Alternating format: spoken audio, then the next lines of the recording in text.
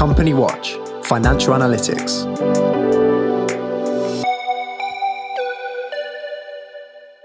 Welcome back to the Company Watch Coronavirus Podcast. I'm Jo Kettner, CEO of Company Watch, and I'm joined by Nick Hood, Financial and Commercial Risk Analyst. Welcome, Nick. Good morning, Jo. So we're joining the Back to School Brigade today and recording our first episode after the summer. It's Thursday, the 3rd of September today. We left you in our last episode in mid-August, and that was the day after the June GDP figures were released. So I thought it might just be worth recapping where we are. UK GDP in Q2 2020 fell by 20.4% compared to Q1 2020. And so that means that overall GDP is 22.1% down on where it was in Q4 2019. So obviously a huge dip. Most of the fall came, as we all know, in March, April and May, when we were at the height of lockdown. The June figure is actually relatively positive, and it showed an 8.7% increase in GDP compared to May, and that was actually better than most economists were expecting. We also looked at some of the retail spend data from July, and at that point when we last recorded, we had the KPMG BRC data, and that charted a 4.3% increase in July 2020 compared to the previous year. And then the ONS figures were released on the 21st of August, and that seemed to agree with these numbers broadly. But I think what we wanted to look at here, that's a relatively, in the context, quite a positive headline, but actually it kind of conceals a much more nuanced and in a way quite revolutionary picture of what's going on in retail. And Nick and I thought that would be quite a good place to start back on this podcast series. So Nick, can you just talk us through the detail behind those headline figures? What's going on? Yeah, certainly can, but if you'll forgive me, I want to go off at a always forgive you, Nick. I want to go off at a slight tangent to your introduction, because you mentioned the date, the 3rd of September. Mm-hmm. And of course, this is the 81st anniversary of the start of World War II, which should remind us all never to ignore geopolitical risks in credit and supply chain management, and particularly now, given just how fractious international relations are and how fragile peace is in places like the Middle East and the eastern fringes of Europe. So just a little warning that there's a bigger picture than just the UK. Now, we're obviously going to talk a lot today about retail.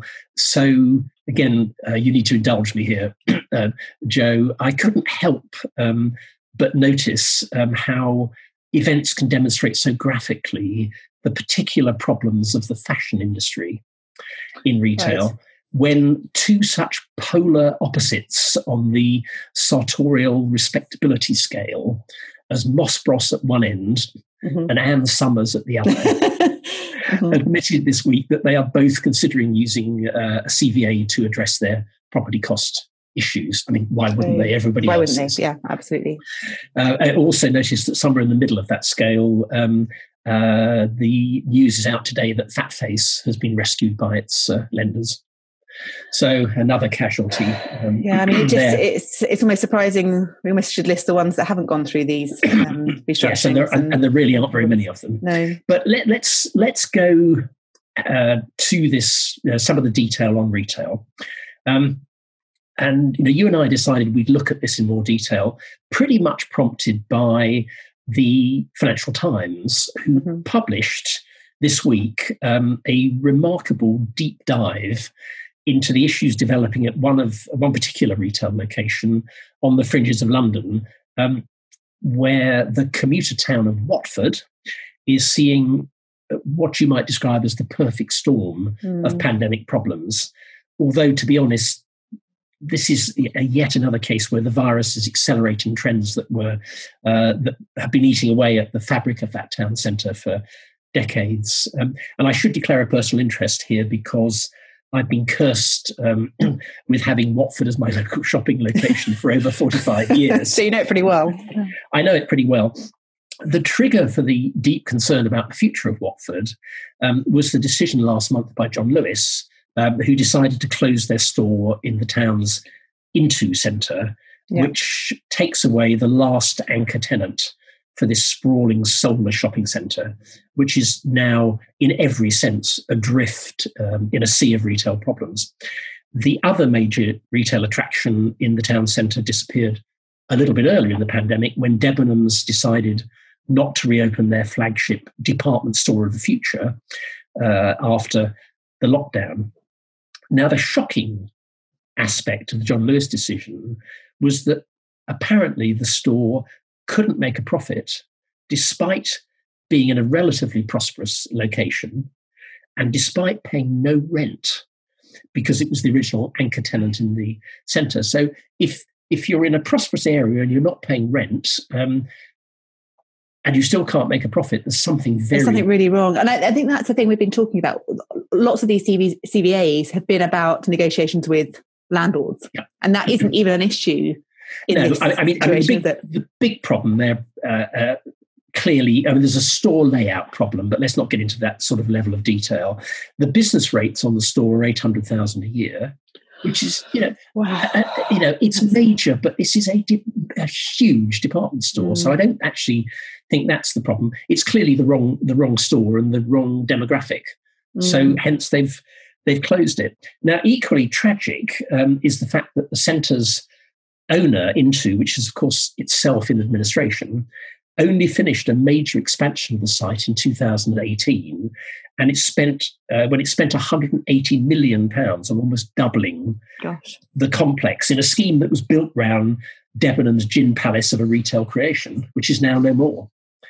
And of course, this unfolding drama in Watford plays straight into the latest Grimsby Review recommendations, which were published in July, and which I was honoured to co-author, I have to say, with a great deal of help from a lot of Company Watch research. And it's the perfect illustration of just what's wrong with bricks and mortar retailing. Not just of that, but how town centres have to move away and quickly from reliance on retail if they're going to stay the ghost towns that sadly they still are, even after life has returned to some sort of new normal post-pandemic. And you would think, wouldn't you? I mean, again, we talk about these, I think coming on to talk about the way that suburban centres have recovered typically much quicker than the city centre locations. And you would think that Watford should be a case study in suburban survival, shouldn't it? It's a commuter location, major rail link into Euston in 21 minutes, I think, fast trains. So it should work. But for whatever reason, it simply doesn't. I don't suppose the relegation of the town's football team from the Premier League will help footfall or spending in the town either. No. And pretty much the only thing now holding Watford together as a destination is its M&S store. And I think we all know how challenged that retail brand is right now. Yeah. And it'll be fascinating to see how the local authority and other key stakeholders react and how they reinvent Watford. But it highlights the dangerous potential for a ripple effect on businesses in the area and what could happen and what has happened in other towns where major retailers have gone. And it will be an exodus, won't it? Because those tenants who have taken space on relying on the fact that they want John Lewis and Debenhams customers to come. We know how the downward death spiral works. Footfall drops, more retailers will fail or close their Watford unit.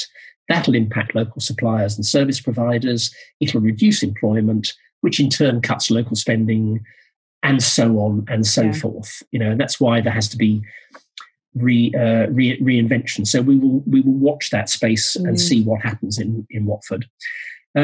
Moving on from Watford, which boy oh boy I would love to, but can't.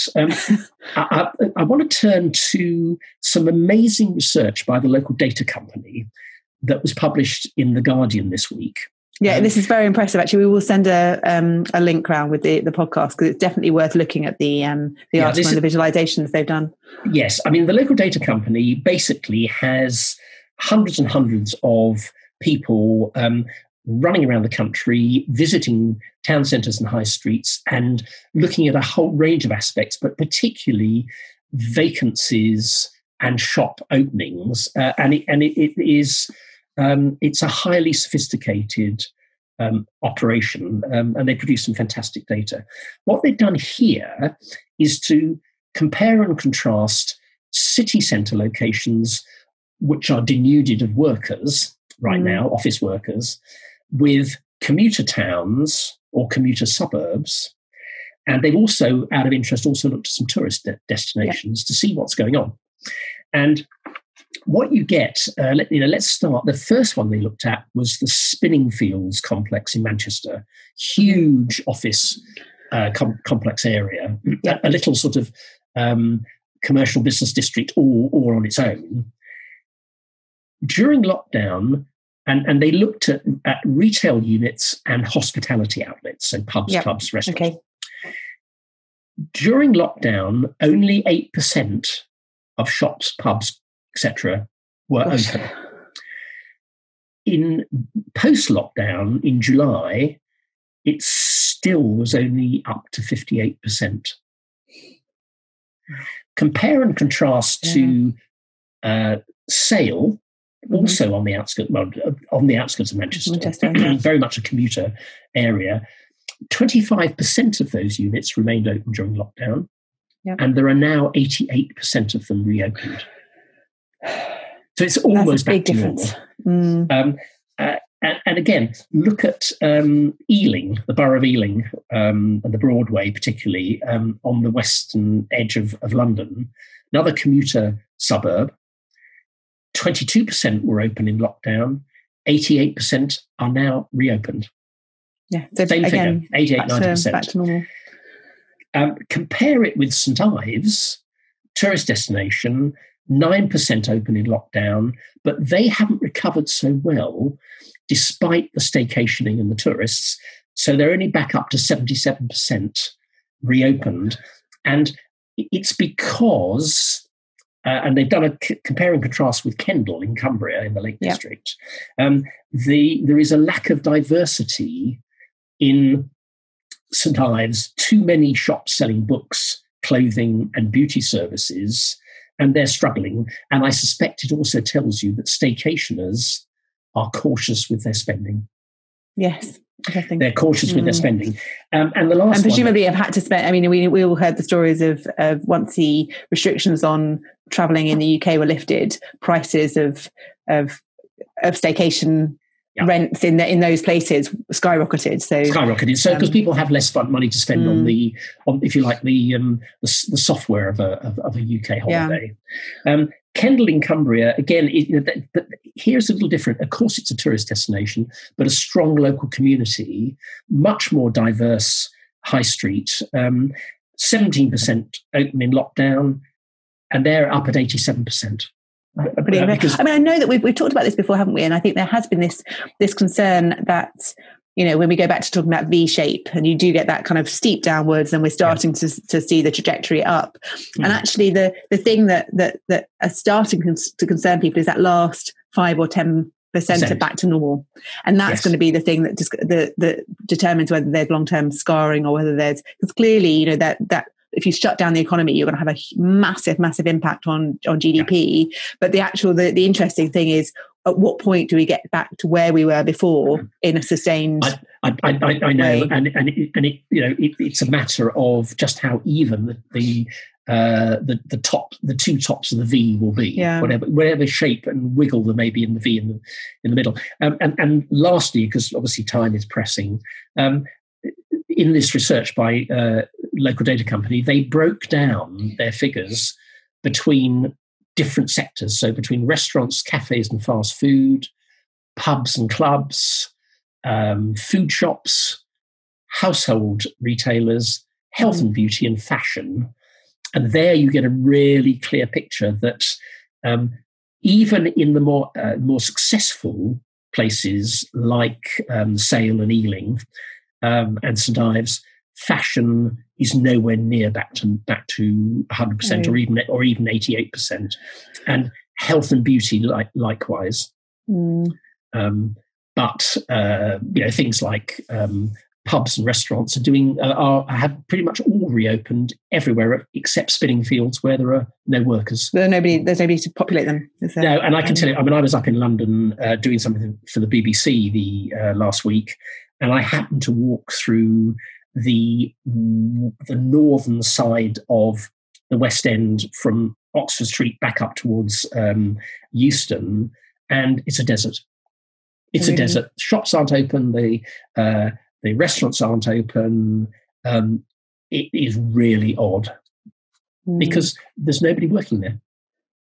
Why did you open? And then I think even this, I think Boris Johnson claimed, didn't he, at the cabinet meeting earlier this week, that people were going back in large numbers to work, but the data, the transport data, doesn't really seem to bear that out. No. I think TfL is still saying 70% down on the equivalent period last year, and I think that there will be, although it's a little bit up on August, I think that there's a lot to go before people start getting back into the offices. Well, there is, and I think this data from the local data company is invaluable, and I tell you why. Because it doesn't just confirm that office worker dominated locations are still suffering badly. It shows which sectors at which location are worst hit, and I think the message from all of that is yet again that you've got to know and to differentiate your risk in retail and hospitality. And geography and subsector considerations are vital components of any risk management strategy right now. Yeah, and I think we've got one last. I know I'm conscious, as you say, time is running out, but there's one last point to illustrate that, and it's something that we've talked about, I think, periodically again on the podcast. Is you look at Crawley, for example, and here, according to the picture we painted above, it's commutable to London, and should be actually the suburban centre that's doing well. Of course, the flaw in that argument is that there is a major local employer, Gatwick Airport, in a sector that has been completely devastated by COVID. And we know that British Airways cutting a quarter of its workforce, 12,000 jobs. It's already started that process. Virgin Atlantic is leaving Gatwick, or troubled enough as it is. BA hasn't ruled out also quitting Gatwick. And Gatwick has announced plans, again, to lose a quarter of the jobs at its site. And that has a massive ripple effect. I think the Sussex Chamber of Commerce says that Gatwick supports around 55% of the workforce in Crawley, and obviously there are other centres around there that will be impacted at all as well. So, I think that is as you say, that is the key again, is to really understand the context in which your risk operates, and understanding that the headline numbers is all very well, and it's very useful to have a sense of where GDP is going and what retail sales are doing, and these other economic indicators. But actually, it doesn't really mean so much at the headline level if you don't really understand the dynamics that are going on within the context. Yes, and anything that happens, whether it's in Watford or it happens in Crawley, to put the situation right will take time. I mean, we were talking earlier in terms of aviation. IATA is now saying 2023 before normality might return, and there's plenty of precedent for areas reinventing themselves. Goodness knows, the places like Corby after the steelworks closed, so these things can be done. They don't happen overnight, no. And they need government support as well, don't they? I think that's the other thing that was interesting hearing at PMQs yesterday. The course of the furlough scheme to be extended in a targeted way. And I think there are some really tough choices coming for the government in the months ahead, because the risk is that we'll lose whole industries that are actually viable in non-COVID times if nothing is done to support them now. But then that probably means that the doom sectors, the sectors that are already on that decline, like the bricks and mortar retailers, are probably not going to be in line for support, because they haven't got that viable long-term future. I think that brings us about to a kind of good place to close. Sorry, it's not quite as optimistic as we started. We've finished on a slightly concerning note. I think looking ahead at the week to come, more rumours about how we're going to pay for this. Maybe it's too early. I think that there have been certain rumours over the weekend of testing ideas about how the taxes are going to be raised to fund this. So we might look at that next week. Also, we've got the July GDP figures that are due to be released on the 11th of September. So that's next Friday. And we'll try and coincide our recording next week so that we can talk about those. Good. Well, thank you so much, Nick. Fascinating as always. It's lovely to talk to you again. It's a pleasure, even if it's a doom-laden pleasure. Yeah. Well, thank you very much. And thank you all for listening. And that's it. Goodbye.